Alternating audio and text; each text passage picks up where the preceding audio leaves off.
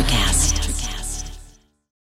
When you need mealtime inspiration, it's worth shopping Kroger, where you'll find over 30,000 mouth-watering choices that excite your inner foodie. And no matter what tasty choice you make, you'll enjoy our everyday low prices, plus extra ways to save, like digital coupons worth over $600 each week. You can also save up to $1 off per gallon at the pump with fuel points. More savings and more inspiring flavors make shopping Kroger worth it every time. Kroger, fresh for everyone. Fuel restrictions apply.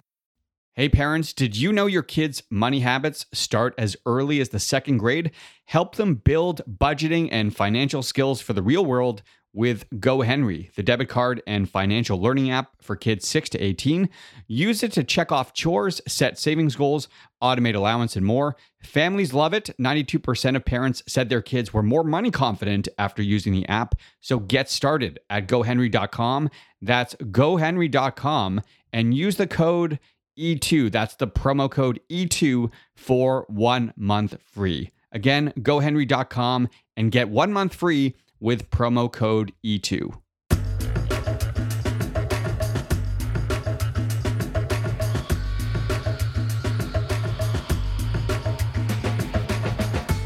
This is E2, Entrepreneurs Exposed, where we speak with all kinds of founders and creators doing amazing things in business and beyond. If you enjoy the show and E2 is part of your podcast routine, you can become a supporter. Go to glow.fm/E2. That's glow.fm/E2 if you're interested. And most importantly, a huge thanks to those that have supported us there so far. Today on the show is Lloyd Lobo, at Lloyd Lobo on Twitter. That's LLOYED. He is the co-founder and president of Boast AI, a fintech platform that automates access to billions in R&D tax credits and government funding to help innovative companies fuel their growth.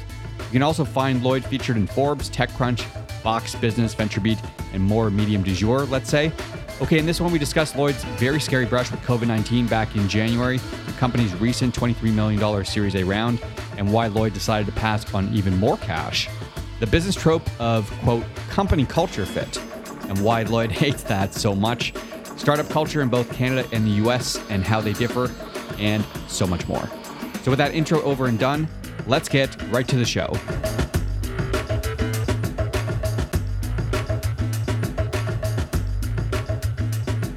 Let's start off the top. So how do you explain Boast to your mom? Definitely. I think the easiest way to explain Boast to my mom is there's billions of dollars in government funding, but the application process is complex and nobody wants to deal with the government because they're afraid of getting an audit. And we streamline and automate that process so people can get more money faster to grow their business. So grants, shred credits, all of the above? R&D tax credits, government incentives, yeah. And AI is the tech that bolsters all this. Exactly.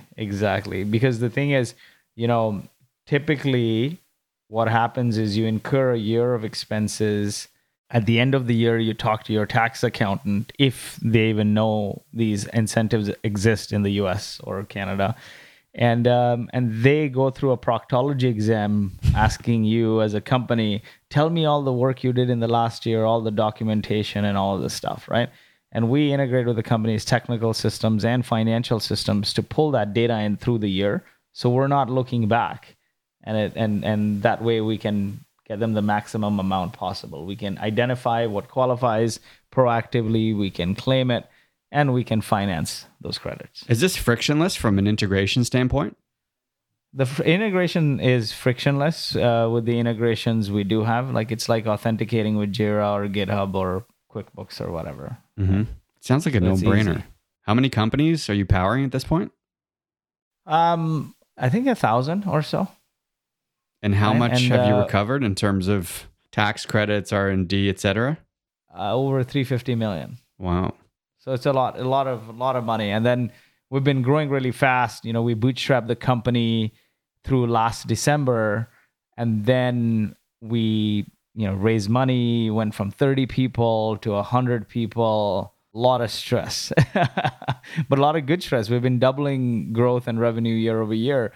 While we incorporated Boast AI in 2017, prior to then, we had a consulting firm called Boast Capital, which was doing R&D tax credit consulting. And in parallel, my co-founder and I, we worked on a number of other projects. We did an AI for customer service that failed. It was built on top of Zendesk. Then I went on and did an AI for sales product, and that also failed. And then after those couple of failures in the AI space, when Alex and I said, hey, you know what? We have this consulting firm, so you got good validation, at least that customers want a better solution. Why don't we just build software and move them over?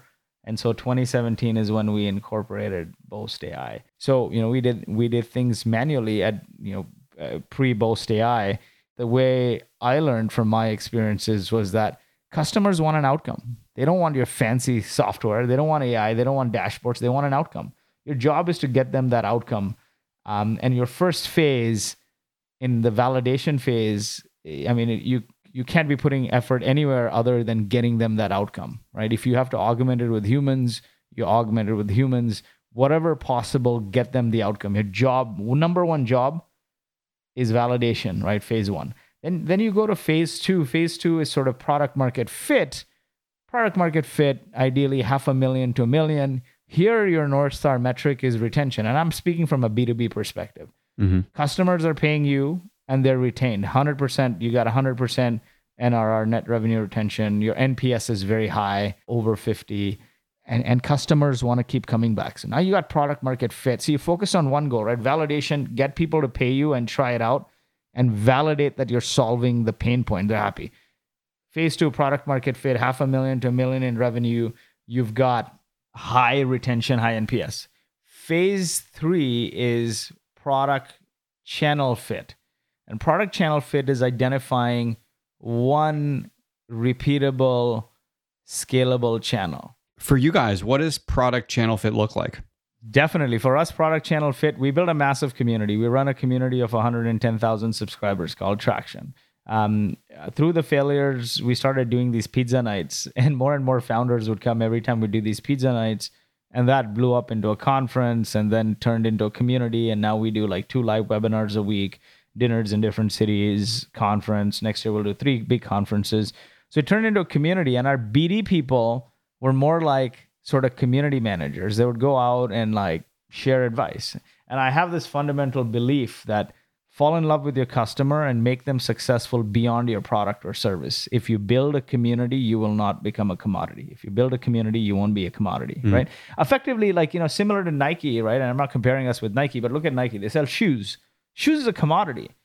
But Nike never, ever says, oh, these are the features of our shoes and why it's better than Reebok. Mm-hmm. They highlight athletes and athletics, right? And that's what we've done with Traction is like, yeah, we can tell you why our software is 10x better than the market. We get you more money faster for less time and risk. It's proactive, blah, blah, blah, blah, blah, right? You don't have to wait to get your money from the government. We can talk about all this stuff. But really, why we do this community is because we're highlighting innovators. Our mission at Boast is to enable innovators to become successful by giving them funding and resources. And so we highlight innovators. We bring the top innovators from like Twilio to Shopify and everything in between to share learnings on how they've become successful with our community. And through last year, 40 to 60% of our leads were coming through referrals. And so we have this title called business development. Now this year, and 40 to 60% is huge, man, to get through referrals, through word of mouth. This year, we started adding salespeople and sales development reps. And very quickly, it's become a third, like a third inbound, a third referrals, a third to 40% coming from sales development. And sales development is really kicking it. And you can't do great sales development if you don't have a brand or community, right? Then it's just noise. Oh, I'm spamming people. But because this Traction stuff happens, 2 webinars a week, people are seeing us, then it adds to that sort of flywheel. Yeah. If you have this super strong community in the form of Traction that you guys have built and you've nailed the first 2 steps, so step 1, validation, step 2, product market fit, why do you need the venture funding to scale this? I think one of the key things was, as a bootstrap founder, you're always running, man. And I've been a part of venture-backed companies before. As a bootstrap founder, you're always running. And so venture funding brings calm if done non-frivolously. And the way to do it non-frivolously is you bootstrap for a bit and get to a point where you have a repeatable, scalable channel for growth. Every dollar you put in can generate 3 or 4 or 5. And the second thing is you have product market fit. So then you raise venture money. You can raise on your own terms when you raise that money. And you raise it for a set plan. Let's validate it. Get 5-10 people to validate it. Then let's get to product market fit. Let's get retention. And let's get to product channel fit. Let's figure out a repeatable, scalable channel for this new product. And then scale. But the thing is, what happens is when you raise lots and lots of capital, then you just throw everything out of the window, your first principles of your business, and you start saying, let's just build it and then sell it. Let's build it and sell it. But that's why it seems like a big round, 30 million Canadian or 23 million USD, but we only took how much we need. We're still a profitable company. And that is the best part. Despite the venture funding, we are profitable. So we didn't take obscene amounts of money. We took 30 million Canadian or 23 million USD, just enough so that we can, run the company with for the next couple of years. Yeah, so let's dive a little bit deeper into some of this. So starting with the first thing you said, quote, venture funding brings calm. And it makes complete sense what you're saying. But the flip side of the argument is that, you have a bad experience, you partner with the wrong VC firm, and then you've committed to this growth plan that you can't execute, and you're answering to X number of VC partners, board members, et cetera, your stress levels through the roof, and you just fall flat on your face. So what's been your experience with all of that? Does it resonate with you? My biggest learning is if you treat people like a transaction on the way in, they're going to treat you like a transaction on the way out. A lot of founders look at lots of money in the market right now, and ultimately, business fundamentals still hold true, but the current market is based on demand and supply. If you optimize for the transaction and keep saying, let's go higher and higher and higher on the valuation, let's take more and more and more money, once a major roadblock hits, either they're out of there, they're not going to fund your next round, or you're out of there as a founder. And that's what I've seen through companies happen. And I think the most important thing is to optimize for the relationship. Relationships transcend companies. And so we took money from just one investor. Just to give you an idea of the boardroom conversation, you got one VC, you got one independent board member.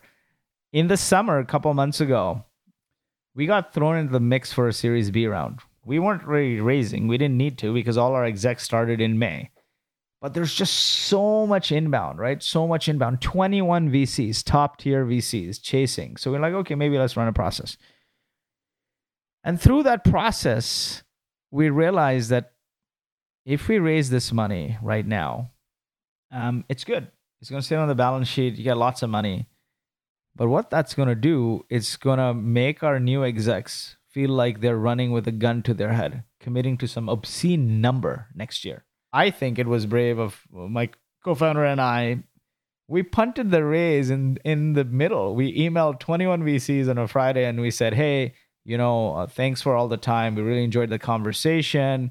But based on internal discussions, we feel that we have enough money in the bank and we're not capital constrained. We'd like to, and a raise right now would just make it seem like, make our execs feel like they have to run with a gun to their head. So we're gonna let a few initiatives play out for the next 6 to 9 months, and let's stay in touch for next year.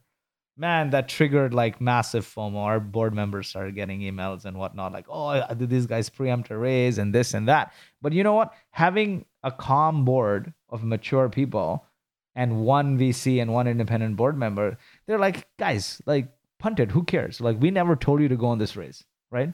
It's inbound. You're entertaining inbound. Don't feel FOMO, right? If for good companies, money is going to be there. We did our Series A.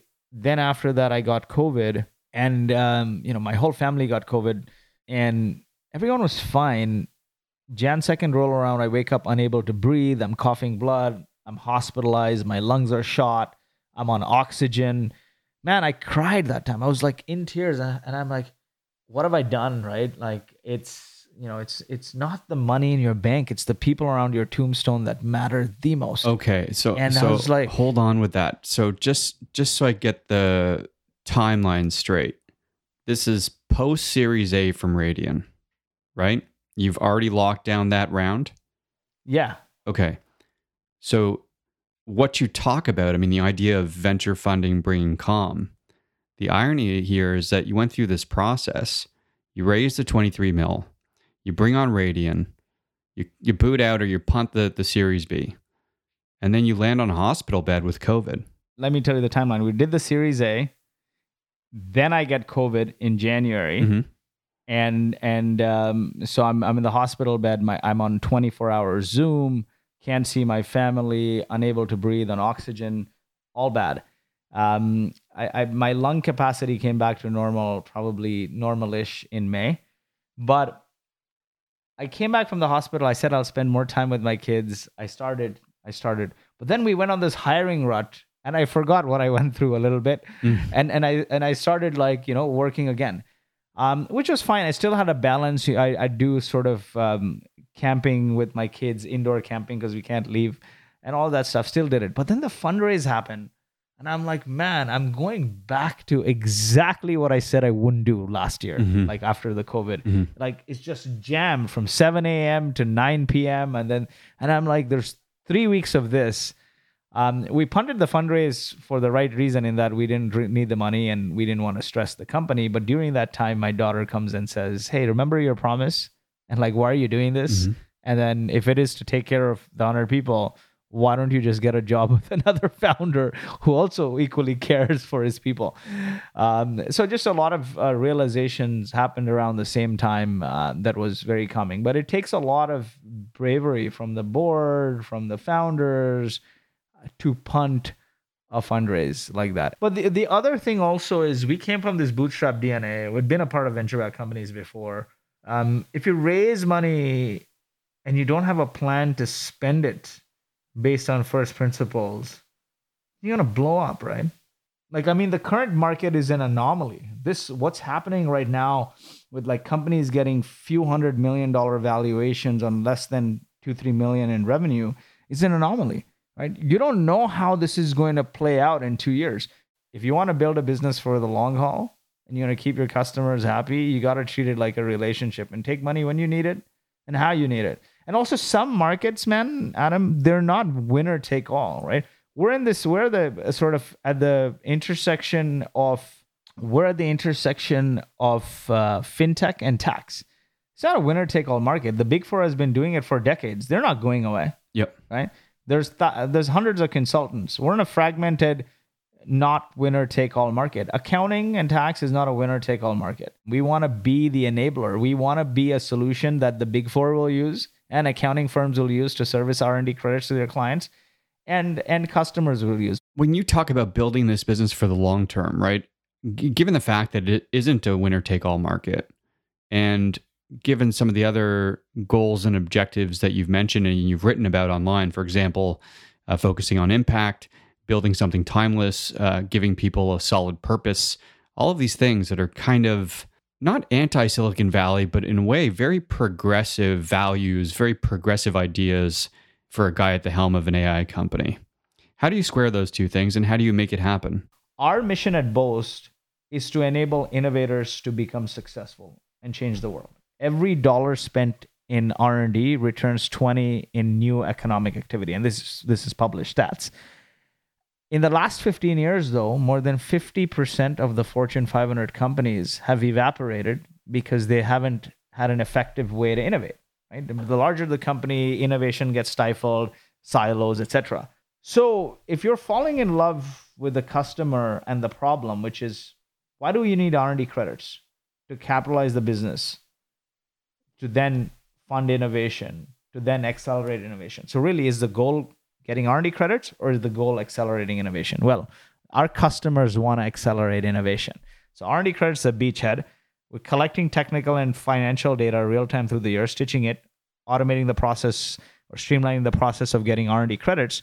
But now we're like, okay, I've simplified the R&D tax credit or SR&ED claim process, but wouldn't you be happier if you got the money sooner. So we're launching this new product, which says for every quarter or month you spend in R&D, we'll give you the money now. So you don't wait to file it with your taxes next year and get it from the government. So 16 months sooner. But now that you have the money and I have all your data, can I not then, based on that data, unlock more value for you? Like what projects you should invest in, what projects generate more ROI, or who you should hire, things like that, right? And that's what happens when you fall in love with the problem or the customer. Your solution and your feature set keeps evolving. Did you have this kind of clarity with Automatically and some of the other startups that failed? Like, what do you attribute those failures to, and what have you learned? I think the key learning there is customers want an outcome, and it's very important for you to validate with a small group. Like Paul Graham from YC says, do things that don't scale when you're starting up. The definition of doing things that don't scale is literally that. Talk to a handful of people, get them to try it out, preferably pay for it, and then keep getting feedback until you can launch. But if you go and launch a product-led company on first go and you get thousands of people who have a bad experience, then the reversal will fail you. Yeah. Do you feel like you have a unique perspective relative to other founders in Silicon Valley, given the fact that you've spent enough time in Canada? You were essentially, you grew up in Canada, right? And then you moved to the US, and now you have this experience down in the Bay Area. I don't attribute my learnings to Canada or anything else. So I was born and raised in Kuwait, then in my teens moved to Canada after the Gulf War, a few years after the Gulf War. I did engineering in Canada, and pretty much my second job took me to the US. My girlfriend got into med school, and now my wife in New Jersey. So I moved there, worked in product at a startup there. Then she got a residency at Drexel in Philly. I went and worked in growth at another startup. Then she got her fellowship at Stanford. So we moved to California in 2011. And I started working on my own project since. So I don't know if it's unique perspective being in Canada versus the US. I wouldn't call it that. I think my perspective is all formulated by doing stuff and talking to other founders, like just learning by doing. Canada has great engineering talent. I think at the time when I moved to the US, Canada lacks a lot of go-to-market talent. That's good. It has great engineering talent, but the go-to-market expertise is not there. But it will happen now, right? In the next 3-4 years, because a lot of people coming out of Shopify and Ada and all these other unicorns that exist in Canada now, Thinkific and so on, right? Like if Boast, goes IPO, imagine the number of people that'll get out and start companies because they've seen us from the ground up. That'll happen. 10 years ago, Canada did not have that. So honestly, I feel all my connections came as a result of being in Silicon Valley for the last 10 years, for whatever it's worth. And one of the most important things for a founder is not money, it's resources. You don't get that in Canada. And, they often say you become the sum of the 5 people you hang out with. Canada has great traits, good government support. People are loyal. They stick around for years. They care about work-life balance rather than, just optimizing for the dollar. They're not as transactional. There's great engineering talent. But when it comes to resources, capital, go-to-market support, Silicon Valley is unbeatable from that perspective. Without the connections and the resources we made in Silicon Valley, we couldn't have done things like Traction and build this massive community and all the connections. We couldn't have met our VCs. So I think it's a combination. And my unique perspective, I guess, that I can attribute is I'm not optimizing for a local maximum. I don't want to be the best founder in Toronto. I don't want to be the biggest company in Canada. I don't want to hang out with the baddest entrepreneurs in Toronto. I want to find the best people across the globe. What's the type of culture that you want to build for Boast long term? And do you feel like, the 60 plus employees that you have from Canada is a differentiator in terms of building that culture? Culture is set by the first few people, and your job as you hire more and more people is make sure that there's value alignment. When things fail is because you bring on people who align with the outcome of the company as it pertains to their stock options and their personal growth, but not when they align on values, right? That is a key thing. It's very, very important to write down your values. I know this sounds like bullshit, but this is the reality of the situation, right? You got to write down your values, and the people you hire every time, you got to benchmark them against those values. You got to score them against those values. I can't say how important this is. There's 3 things people innately care about. There's some people who care about control. All they care about is like having the buck stop with them. They care about control. There are people who care about money, and then there are people who care about impact. Now, people will often say, oh, I care about impact. Don't look at their lips. Watch their actions. Observe what they do. People who crave control destroy relationships and companies. This is because more companies die of indigestion than starvation. Have you seen around companies where like a leader wants to own all departments, but then you get into a situation where their subordinates, you're like, oh, I could take this on and move it along faster because you don't have the time. But it's like, no. Job of a leader is to build, inspire, and motivate a team to deliver. They should provide the vision, the mission, the values, and the metrics. You got to be an input, you not an approver, right? Your job is to inspire people and unblock them, not own everything. But people who crave for control or power, they destroy companies and relationships. Second thing is money. Having a focus on money is very, very important. Of course, money is a means to an end. You need money to grow the business. But people who focus so much on money, they make short-term decisions. This quarter, next quarter, the quarter after that. If you want to change the world, you got to focus on impact. And it's going to be very, very hard focusing on impact. You got to do it. Ultimately, it works out, right? You're not making 1 quarter, 2 quarter decisions. You're making lifelong decisions. If we didn't focus on impact, we wouldn't have built a massive community like Traction, right? If you focus on impact, like power, money, fame, this is all like fleeting, right? If you focus on impact, you'll build something that's timeless. But how do you put these people through this filter during the recruiting process? Like, are there certain questions, or is there a litmus test for this before you actually bring them on board? Yeah, definitely. I think one of the key things is you ask them scenario-based questions, right? Like, if you were faced with such a situation, how would you react? That's the best way. Ask them scenario-focused questions. Because if you ask them a question like, oh, do you care about power, money, or impact? What would you pick? 100 out of 100 people are going to tell you, I care about impact, right?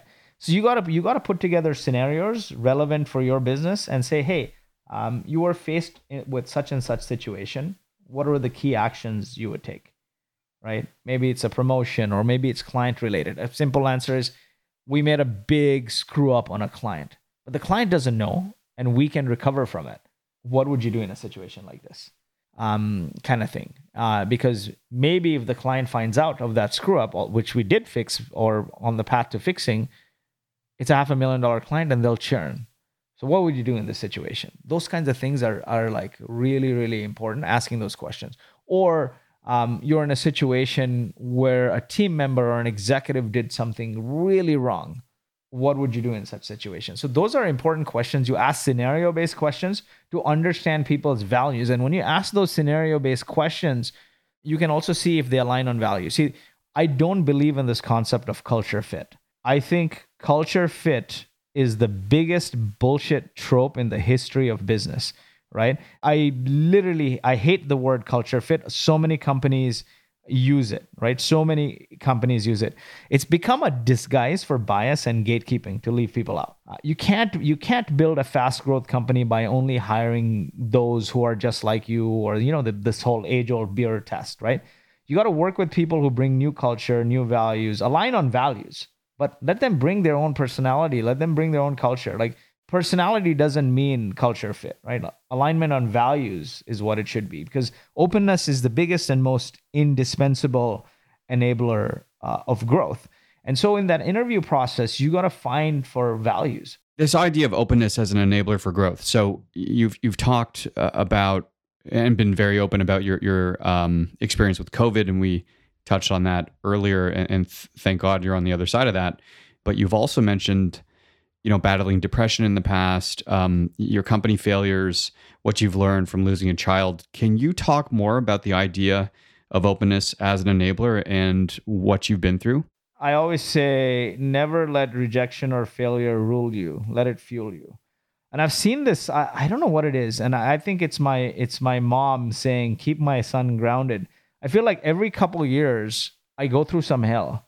I go through some hell, but then there's some life-changing good that comes out of it and makes me stronger. I don't know what it is, right? So I start the story often by saying I spent my honeymoon in Thailand with my best man. We're both from like Southeast Asian families. And, I was at a company running product, and that company was shuttering weeks before my wedding. And my wife is super sharp, got into med school in second year of undergrad without MCATs. And we were to get married, and there's like 500 people coming to this wedding. And days before the wedding, my wedding got called off for a number of reasons. And I think one of the key themes there was I will amount to nothing. One of the key themes from the family was I will amount to nothing given how I am. Immense pain. And somehow we got through it, and we did end up getting married. But every couple of years, there's been some hell. Like the first iteration of the Traction Conf was called, had a different name. We drove all of this. We had another partner we were working with. That person ran off with $250,000. We had to file an injunction. But see, there's a key learning in each of these. So the key learning from that whole incident of the pre-traction, people can steal your ideas. They cannot steal your passion. Passion transcends companies. Relationships transcend companies. I brought all the speakers to that event, and I had the passion. He never really saw the light of day. Nobody even knows what he's doing these days. But we took that rejection and that failure to not rule me or rule us, but to fuel us. And we built from there Traction into 110,000 people. All the same speakers, the relationships, the passion took it forward, right? Then a couple years later, did another startup, Speakeasy. It was incubated by Bessemer Ventures. It was founded by Bessemer Ventures. They put together a team. So I was early team member there, pretty much running product, go to market, pretty much running the scene there. And that company failed after a lot of stress. I took 2 months off, and I tell everyone this: if you're between companies, take 2 months to clear your mind. Then we started Boast. After that, midway through, I think in 2018, we're planning for another kid. We had twins. We were expecting twins. One of the twins passed. Because of that, we had to pull out our second twin 3 months early. And I didn't know if she was going to live or die because she grew in the incubator at Stanford for 3.5 months. And that was a scary experience. And then, this fundraise happened. And then after that, I almost died of COVID. So like every time there is this stress, but I kid you not, man, the glass is always half full. If you sit and think and mope, you're going to go into depression, and you're going to destroy yourself. 50% is the situation you're in, and 50% is how you react to it. One of my learnings from all these stresses is if you just sort of, yes, people get emotional. Go curse at the wall, get a shrink, or you may have a spouse who's a shrink, or friends who are like shrinks who just listen. Get a coach or get a shrink, or you have friends. Just cry when you need to cry. Humans are emotional beings. Cry when you need to cry. Curse and scream at the wall if you need to. Get it out there. But then keep moving. Take the next step, next action to move things forward, because being depressed doesn't fix the situation. I don't know if this is sort of related, or this current period that you've had, this year of challenges that you've had with COVID and whatnot, and mindset and some of the other stuff that you're talking about, and your experience in high school and what went on there. I mean, it's quite a unique story, and we haven't touched on it. I know we're sort of wrapping up, and we've only got a few minutes left. But if I've got this correct, you dropped out of high school. You never get a high school diploma. And then you go to university and you get an engineering degree. That is a funny story. So I ditched my high school exams. I didn't finish. I never went to any class. I hated school. I've been like anti-school because I don't like the stuff they teach you. They teach you nothing that you can apply. What I learned in engineering sort of 15 years ago is mostly what they teach right now. It's a lot of focus on sort of theory and what you can memorize and regurgitate versus what you can do. I would love to have had a programming class where they asked us to build something, or I'd love to have a class on financial literacy and investing. I'd love to have multiple classes on language, dancing, you name it, right? Those kinds of things structured like that. But anyway, didn't have that. I didn't finish my high school. I don't have a high school diploma. And I went to high school in Kuwait. I came to Canada, applied to university, and I'm like, there's political unrest going on in Kuwait, so I don't have my diploma yet. And they said, okay, you know what? Anyway, you got to do these exams. And I did really well on those math and science exams. And I got in. They followed up for one semester, and then they stopped following up, and I lucked out. I ended up with an engineering degree. A lot of what you do in life is hustle and grit and pushing through. I honestly probably wouldn't have done engineering if it wasn't my mom or my girlfriend pushing me on it. I think one of the few things that university conveys on your resume is that you can finish what you start. You have the determination to finish what you start. But so much of what you become is from doing stuff, right? And I think my world experiences have shaped me. Like, speaking of the Gulf War in the 90s, and this is probably this experience of being a refugee of the Gulf War informed my whole life. The country was being bombed, and I hated school from back then. Anyway, I did this exam, and I always studied last minute. I think in grade 4 maybe or so. I go to the exam thinking it's math and end up being geography, and I'm like, I'm screwed here. I'm gonna fail. My parents are gonna kill me. It's over. And a month of summer rolls in, and my mom wakes me up and she's like, the wars broke out in Kuwait. Iraq is in no school. My first thought as a 9-year-old is like, yes, I'm not going to get grounded for failing this exam. But then things started to sink in, and it was scary. Everything was getting bombed. And so we were in these refugee buses going, and everyone was under a lot of uncertainty, right? You don't have a currency anymore. You don't have a house anymore. You don't even have a passport anymore, probably. And you don't know if you're going to live or die. So you're going from Kuwait to Baghdad to Jordan, living in these refugee camps. And as I looked around in this bus, I only saw people smiling, and they were singing. People had guitar, drums, and they were just playing music on that several-day journey. And that day I realized it's neither the destination nor the journey, but the companions that matter the most. And ultimately, to me, that is what matters. That's how I run my company. That's how I run my life. And that's how I want to be remembered for. Appreciate the time and all the perspective, Lloyd. Where can people learn more about Boast, follow Traction, connect with you online, and just generally see what you're up to? Definitely. So just search me on LinkedIn and add me. It's LLOYED. My parents thought someday I'll start a company with my name, and so they threw an E in there so I could trademark it. So LLOYED Lobo on LinkedIn. Boast.ai, BOAST.ai. And then Traction, just go to boast.ai/events or go to tractionconf.io and you'll see all our events. And we host hundreds of events, and they're all recorded and available for free on YouTube, and lots of good tactical content, how to get from A to B. And you can just go to YouTube and search Traction Conf. Perfect. Thanks, Lloyd. And as always, thank you, listeners, for tuning in. That's it, guys, for today. Thanks so much for listening. E2 is brought to you by Scriberbase. Want to build recurring revenue for your business? Visit scriberbase.com for more info. If you enjoy the show, download, share, or subscribe wherever you get your podcast. You can also visit us at glow.fm/E2 to become a supporter. Until next time, make today count with whatever it is you're working on.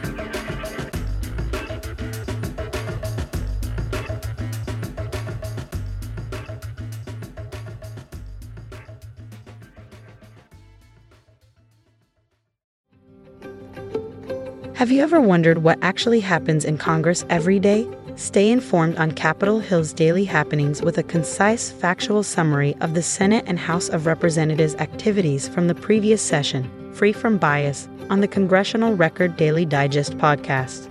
Subscribe on your favorite podcast platform and discover the process from the heart of U.S. politics.